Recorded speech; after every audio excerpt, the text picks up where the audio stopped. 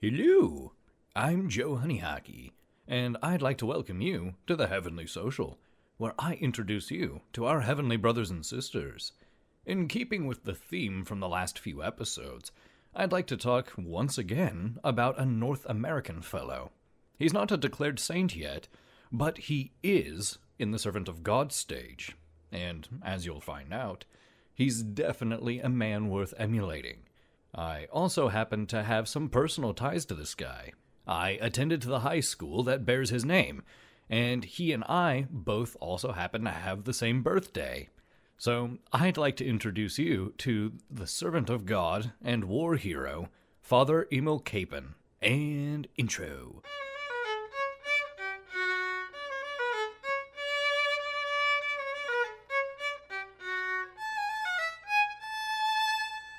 So, I'd like to address this right out of the gate.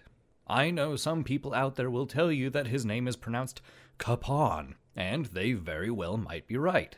But, after attending the high school named after him, going on a pilgrimage to his birth home, and generally just being exposed to the guy as Kapaun, I'm going to stick to my guns here. After all, we Kansans are simple people. We don't like complicating name pronunciations.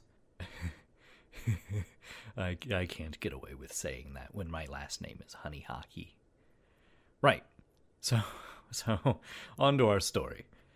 Emil Kapaun was born on April 20th of 1916. So, happy belated birthday, Father, in Pilsen, Kansas, which is an itty-bitty bohemian-rooted community of less than 100 people. He was baptized there on May 9th and grew up on the family farm. Now, to survive on a farm, you need to be resilient. I myself worked as a farmhand over the course of 8 summers, and I tell ya, Murphy's Law loves farmers. Whatever can go wrong, will go wrong, and not in the way you'd expect.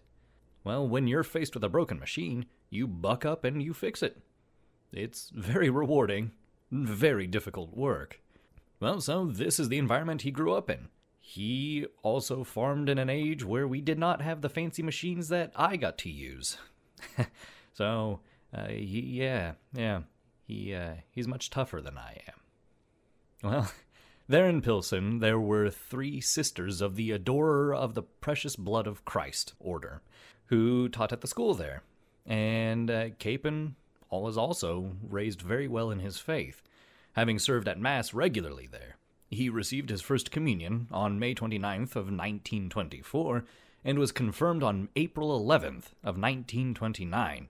He felt the call to the priesthood and entered Conception Seminary in September of 1930.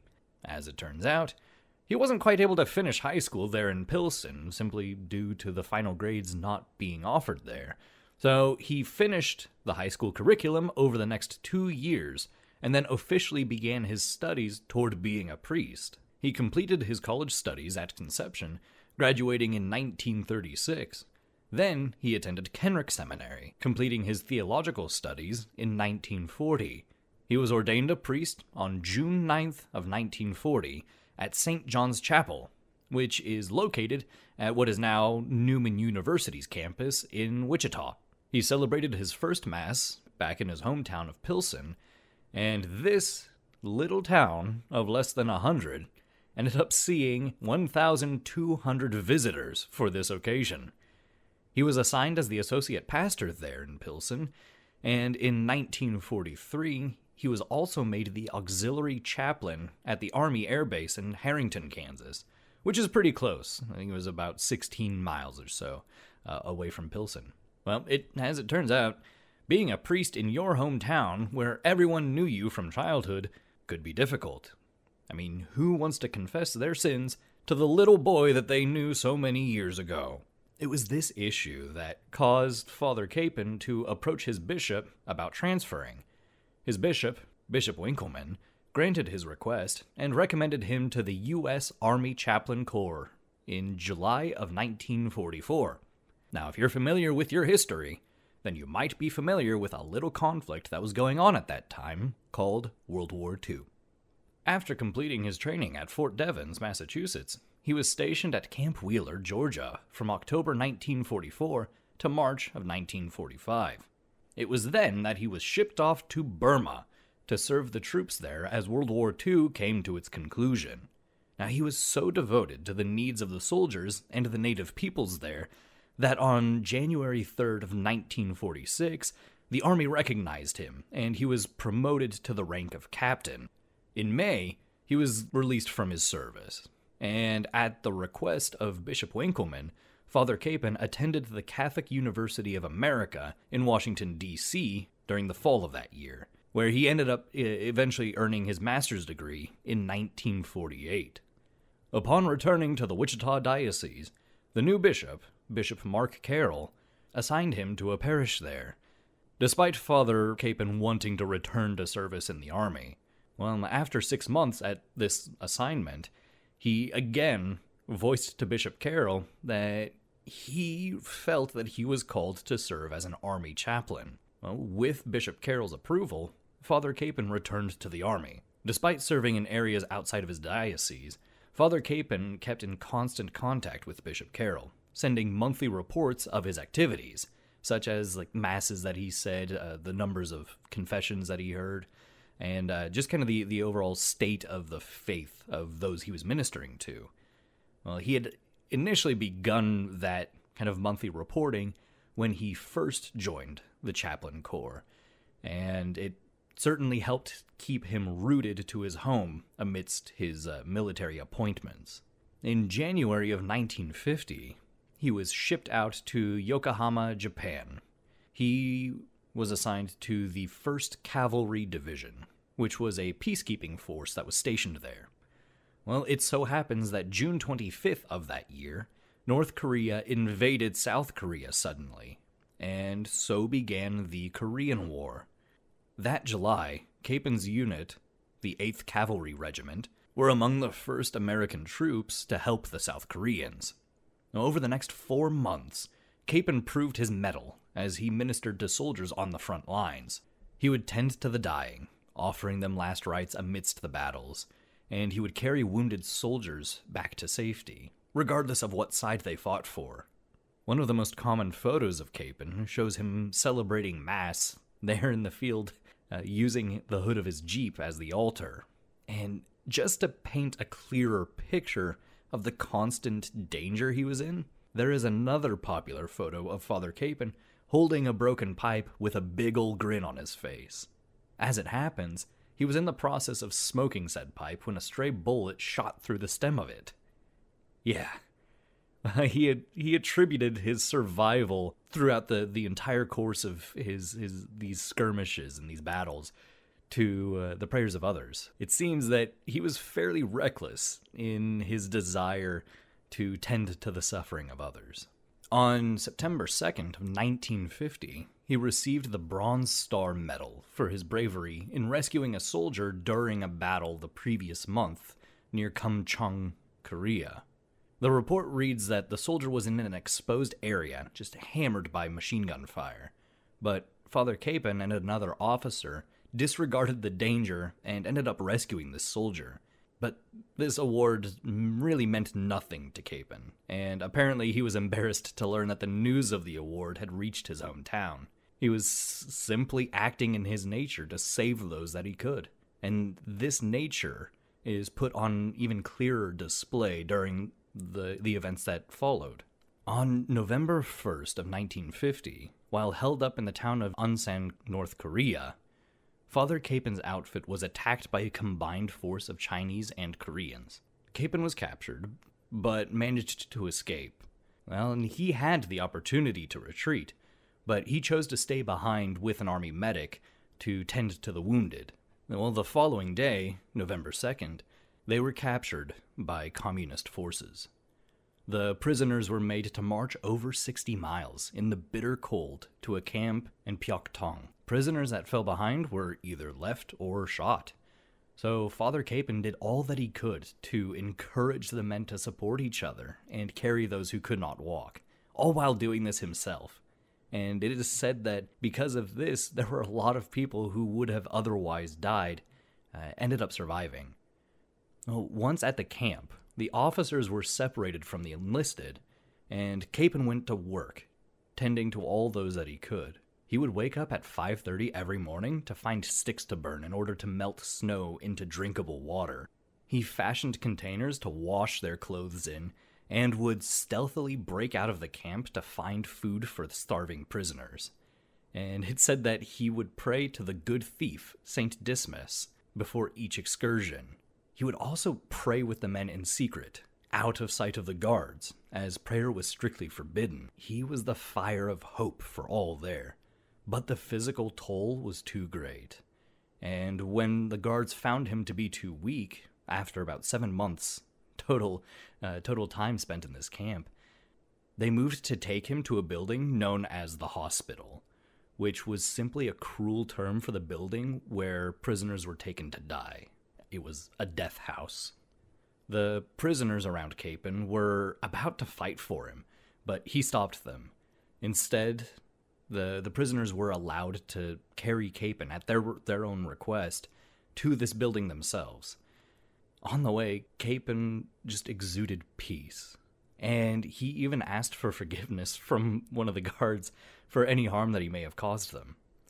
He ended up dying on May 23rd of 1951 at 35 years of age. His legacy there, in prison camp number 5, inspired the men to tend to one another. And now there are many testimonies from survivors of this camp that can be found, and they are truly moving. It's something pretty incredible to read. One such story involves a man named Jerry Fink, Major Jerry Fink. He was a Marine pilot and was a prisoner who was transferred to Prison Camp 5 after Father Kapaun's death. And he said that the atmosphere was completely different than the camp that he had come from. At his old camp, men fought each other in order to save themselves. But the men of Camp 5 looked after one another. Well, upon hearing the stories of Father Kapaun's selflessness, he carved a 4-foot-tall crucifix out of wood that he just kind of found around the camp. I think the cross is made from cherry wood, and the body of Christ is made from scrub oak. He did this despite himself being a Jew. He was just that moved by the deeds of Father Kapaun. The camp ended up being liberated 2 years after Kapaun's death, and this crucifix came out with the now freed prisoners, and it now hangs at my old high school, Kapaun Mount Carmel. Well, for his heroism, Father Kapaun was awarded the Congressional Medal of Honor on April 11th of 2013 by President Obama, making him the 9th military chaplain to have received that award. In 2015, the cause for Father Kapaun was presented to the Vatican and accepted, so he is in fact a servant of God. And so now we're just kind of hoping and praying for his declaration as venerable, and then, onward to hopefully one day being a saint. And there you have it, the story of Father Emil Kapaun. Now, I love Father Kapaun. He's both a spiritual and a worldly hero. His witness to the love Christ has for people is very dramatic, to say the least. And we should pray that such horrors never befall our brethren. But it's a reality for some people. We don't need to go far to hear of war and persecution in the world. And though the vast majority of us will not encounter the conditions of Father Kapaun, he provides an incredible example for us. Because I feel pretty certain that he himself did not expect to be a prisoner of war. So his example is in showing us how to take the punches that life throws at us. And this is where we get to the virtue I think Father Kapaun exemplified. That is the virtue of resilience. Seems obvious enough, but I want to stress that this virtue didn't come about because of the war or because of his time as a POW. Father Kapaun built up his resilience his entire life. So what do I mean by resilience? In this context, as a virtue, I mean that Father Kapaun's entire foundation rested on God. He did not believe in the power of his own strength, only that he was a vessel for the work of God. And because of this, when faced with the horrors of war and imprisonment, when surrounded by the deaths of friends, Father Kapaun's spirit and faith remained unmoved. You could say that our resilience is the measure of the foundation of our faith. We can use the analogy from the Bible, whether our house is built on rock or sand. Is our faith in God, or in ourselves, or in something else entirely? Reflecting on our own resilience, where we place our faith, is imperative, because even though the likelihood of us experiencing conditions like Father Kapaun is pretty well slim to none, solidifying our faith foundation will prepare us for when a storm does come, when we are faced with a crisis. Like, to use the recent example of the priest sex abuse scandals that rocked the church here in the US last year. It was and is a painful reality for all of us Catholics, and it's something that must be faced. But in order to do so properly necessitates faith in God, properly being the key word there. A resilient man who places his faith only in himself causes dissonance, because he is willing to sacrifice others for his own sake. A resilient man who places his faith in God becomes a beacon of hope and peace. He will sacrifice himself so that others might live. Father Kapaun is a remarkable example of that. He embodied the confidence that comes with this spiritual resilience that's communicated in Psalm 23, verse 4. Ahem. Even though I walk through the valley of the shadow of death, I fear no evil, for you are with me. When you're faced with adversity in any fashion, where do you turn? Where does your faith lie? Before I go, let me offer you a prayer provided by the Father Kapaun Guild for the beatification and canonization of Father Kapaun.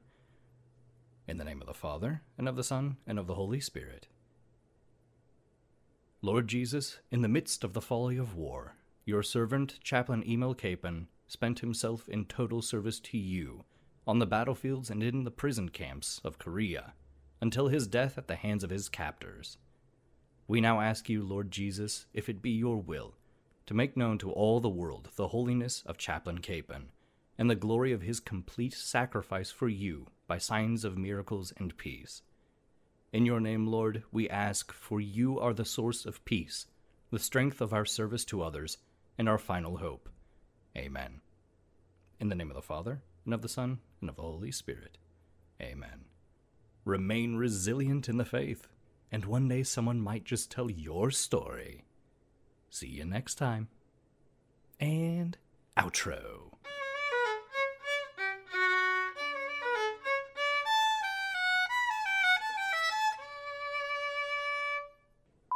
So, I'd like to address this right out of the gate. I myself worked as a farmhand for the... Cross. Keeping crucifix. Scrub. North America is great. I live here. But I think next I'll talk about a great saint from long ago and far away. See ya.